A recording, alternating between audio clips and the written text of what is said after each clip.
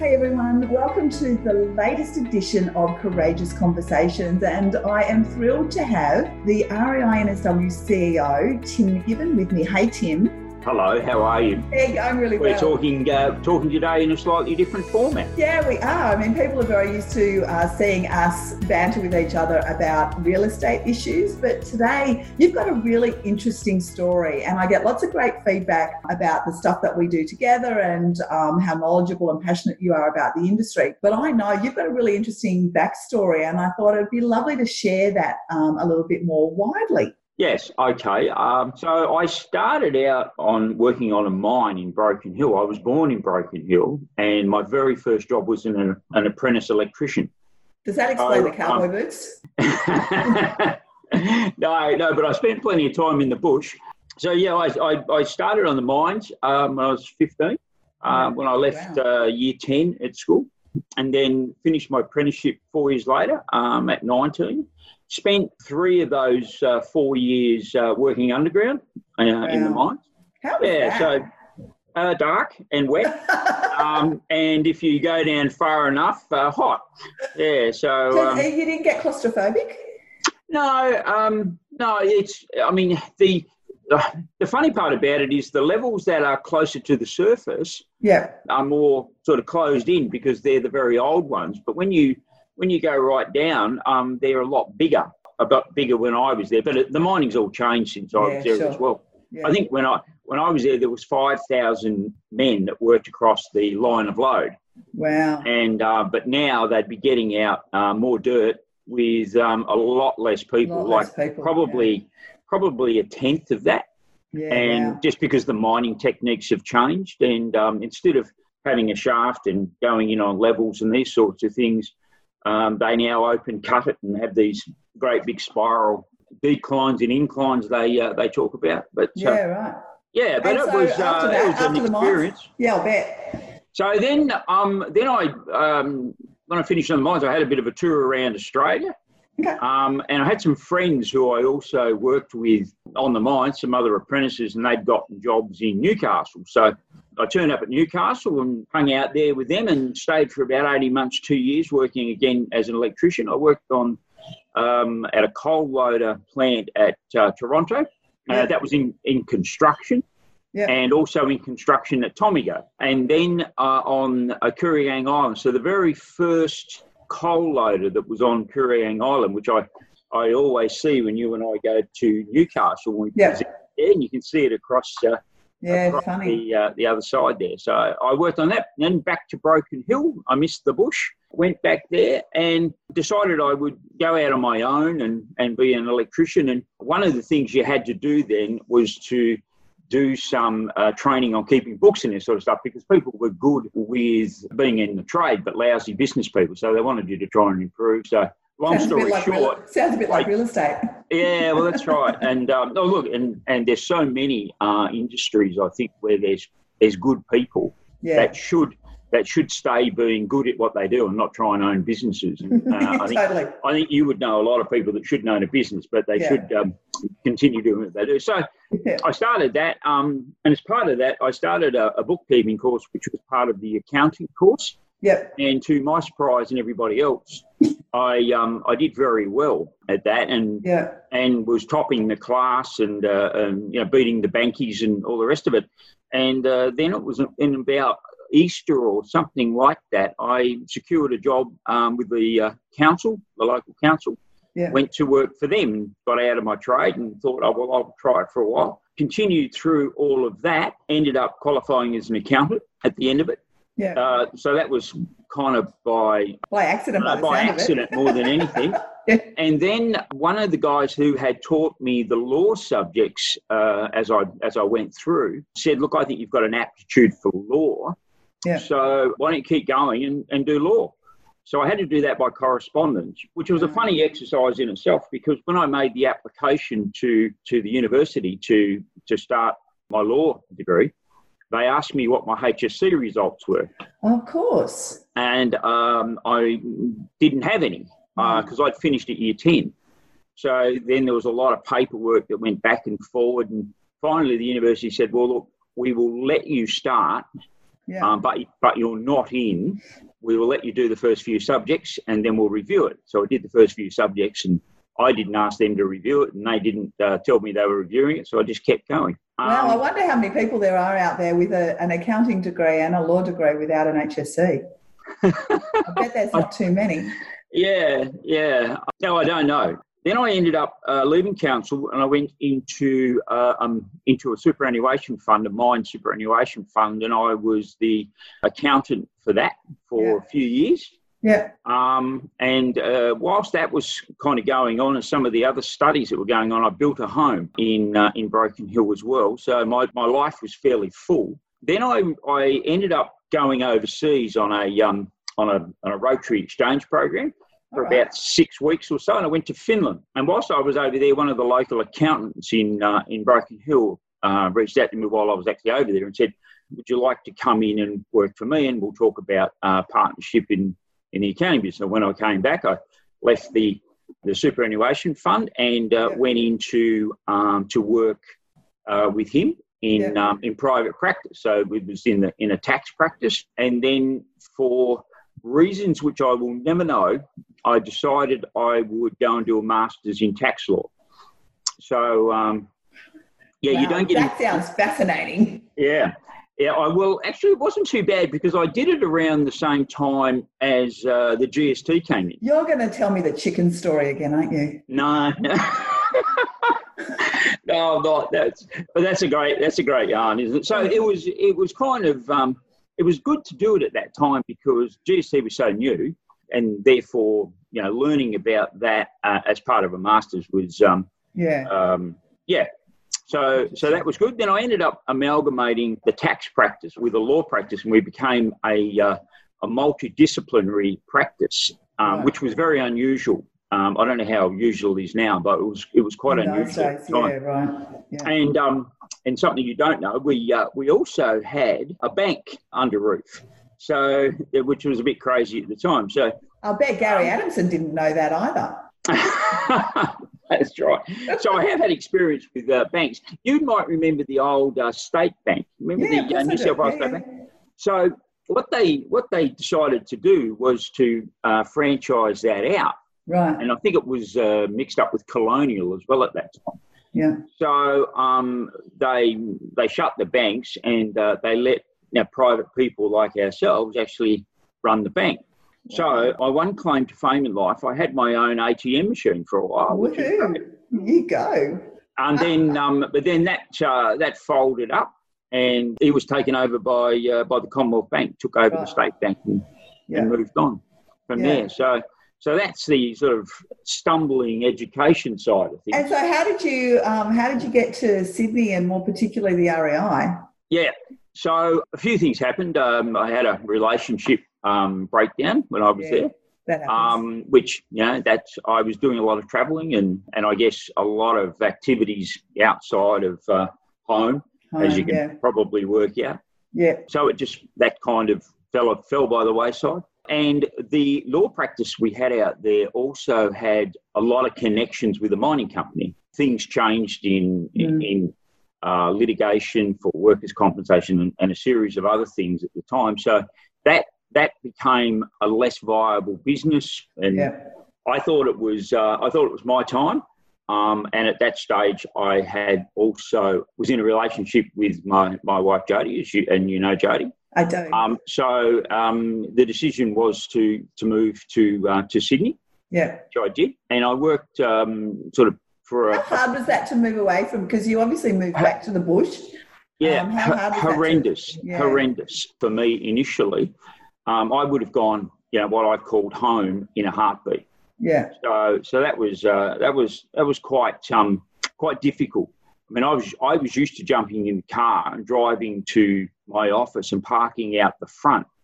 We were living at that time in Gordon, and people would say, well, you're close to work. Well, my view was it takes me half an hour from when I get on the train to get to Wynyard, I think, and then I had a 10-minute or so walk. And by the time I added all this up, I thought, I'm spending my life here, just travelling, which to me was crazy. But on reflection, people coming from the Central Coast and the Blue Mountains and that's what they do. Yeah, totally. But anyway, fortunately, we now live in Cammeray, which is about 8 or 10 minutes from the city. Yeah, it's a beautiful spot, yeah. Yeah, it is. And then I bounced around with a few firms in Sydney. Yeah. And one of the firms that I was working for had some partnership issues, if I can call it that, and the firm imploded.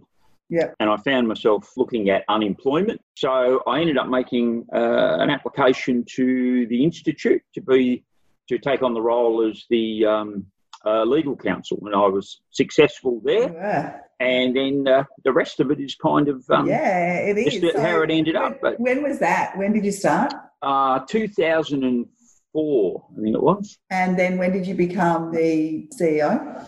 About 2 and a bit years after that. Yeah, right. Okay. The first president was Christine Castle. Okay, so you had the first chick. Yeah. Yeah, there you go. First chick and the second chick. Well done, you. Actually, that is one of the things I wanted to talk to you about, because you are, there are a few men that I know that are really, that are feminists, and you would definitely be one of them. Tell me why you are so passionate about that. I'm not sure I'd describe myself as a feminist. I think I would describe myself as somebody who doesn't like discrimination. Yeah. So I just think it is a curse throughout society and throughout the world. So if you discriminate against somebody because they're female, because they practice a certain religion, their sexuality, the colour of their skin, etc., I just think that is really, really wrong and dangerous. Yeah. It's dangerous for a lot of reasons, physical abuse with people, and but the great Australian saying, fair go, mate, and I live by that. So if people are not allowed to fulfil their full potential because they are Muslim, black, female, whatever it is, and they're held back because of that, then that in my book is wrong. Yeah. So, and I, with my wife, she would be one of Australia's top 10 commercial property lawyers, and was very successful in the bigger firms that she was working for. Yeah. But I believe that she was unable to progress up the line because she was female. That's and when you look at the partners that proudly put themselves in those positions, what do they call them? Male, stale, and pale. Male, pale, and stale. Yes, indeed. So that's that is quite strange to me. The thing that is really interesting in that discussion is the commerciality of it all. I've always been of the view that the commerciality will trump everything. Yeah. So I remember as when I was a little boy, my mother had come through the war, so anything Japanese, hated it, and but over time, because of the products that Japanese were putting out, and because of the quality and the price and all the rest of it, ultimately people got over that because of the quality of the stuff that was coming out. And that was because of price and quality product. And yet I would have thought that if you've got somebody, an employee that can work in your business, and if you let them fulfill their full potential, then commercially that is a really good decision. Yeah. And yet in this space, people are prepared to forego a commercial outcome to surround themselves with people like them. Yeah, and that to me is quite bizarre. Yeah, and it's really hard to kind of understand where that thinking comes from, because you're either in one camp or the other. I've had a lot of men around me that are like you, that have a view like you do. Whoever can bring the best to the table is who we should be having, and we need that diversity. But then there's other people who you can't really understand their thinking, but they do tend to surround themselves with people that are like them, and they tend to bully people that are not like them. So, there's a whole lot of psychology in there, I'm sure, that I don't understand. But anyway, Jodie has gone on to have her own very successful property law practice, hasn't she? So, which is she has, and look, and it's the best thing that happened to her, really. I mean, she's now the master of her own destiny. She's doing extremely well. Yeah. Took a team with her, and the big loser there was the firm that she came from. Yeah, totally. They were the loser. Yeah, for sure. And I suspect that there are big firms right around the country in law, in accounting, and in other places that are making similar stupid decisions. Yeah, I'm sure there's no doubt about it.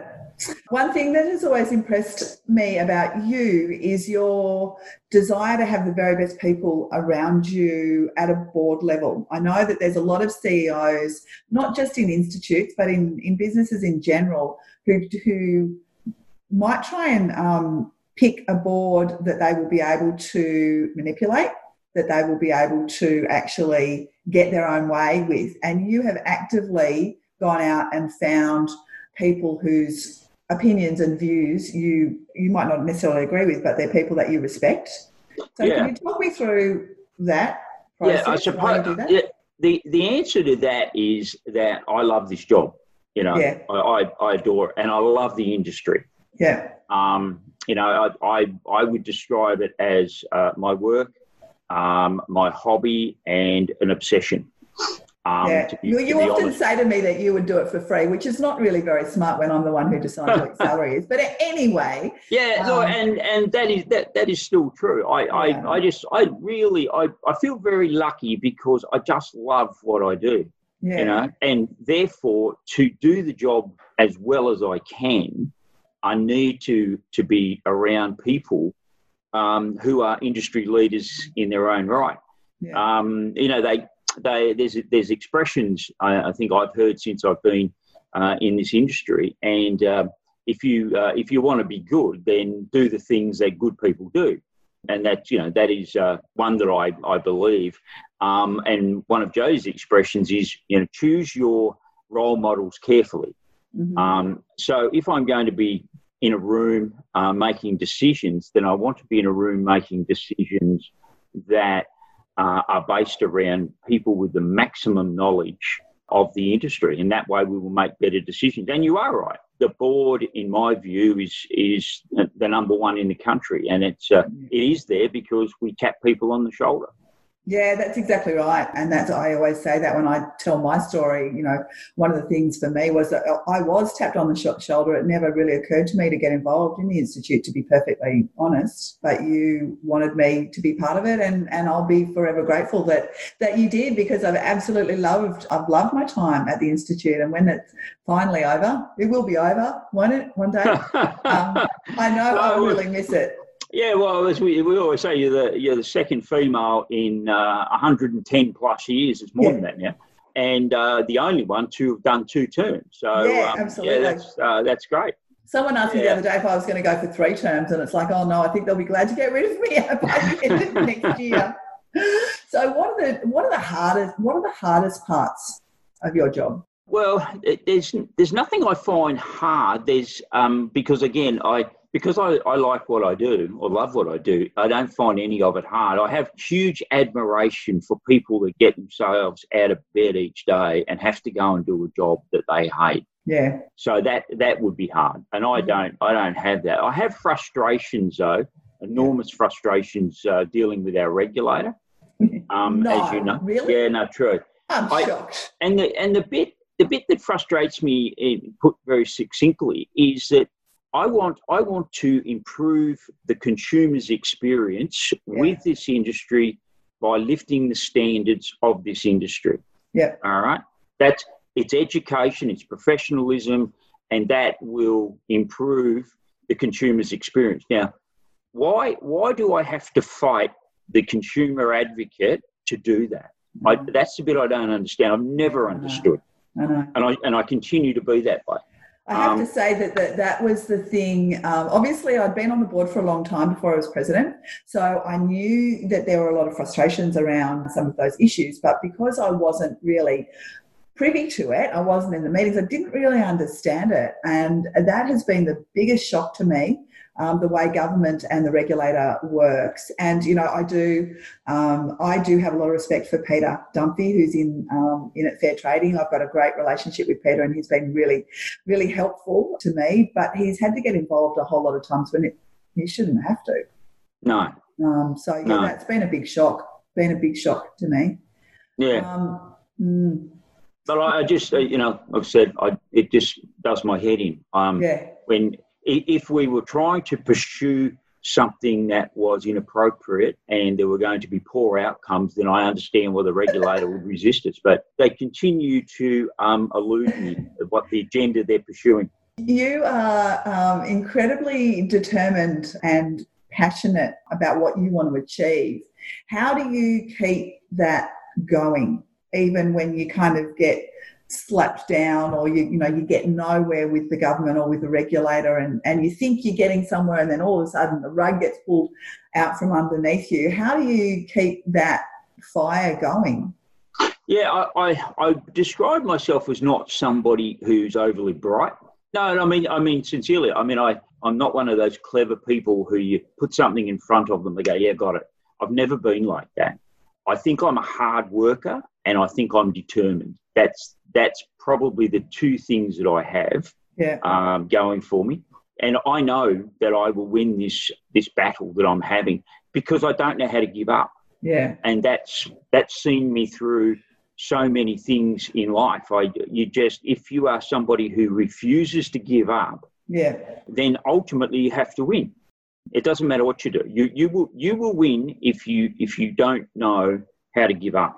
I've got this mental image of Tim at 95 going, no, I can't retire yet. We're not out of fair trading yet. I can't retire. Is that going to be the case? Yeah, well, I mean, if that's the case, yes. Like I said, I've never doubted that we would succeed. I don't know when. But we, as you know, we push down a certain avenue, and we get blocks, and we reverse up and go down another one.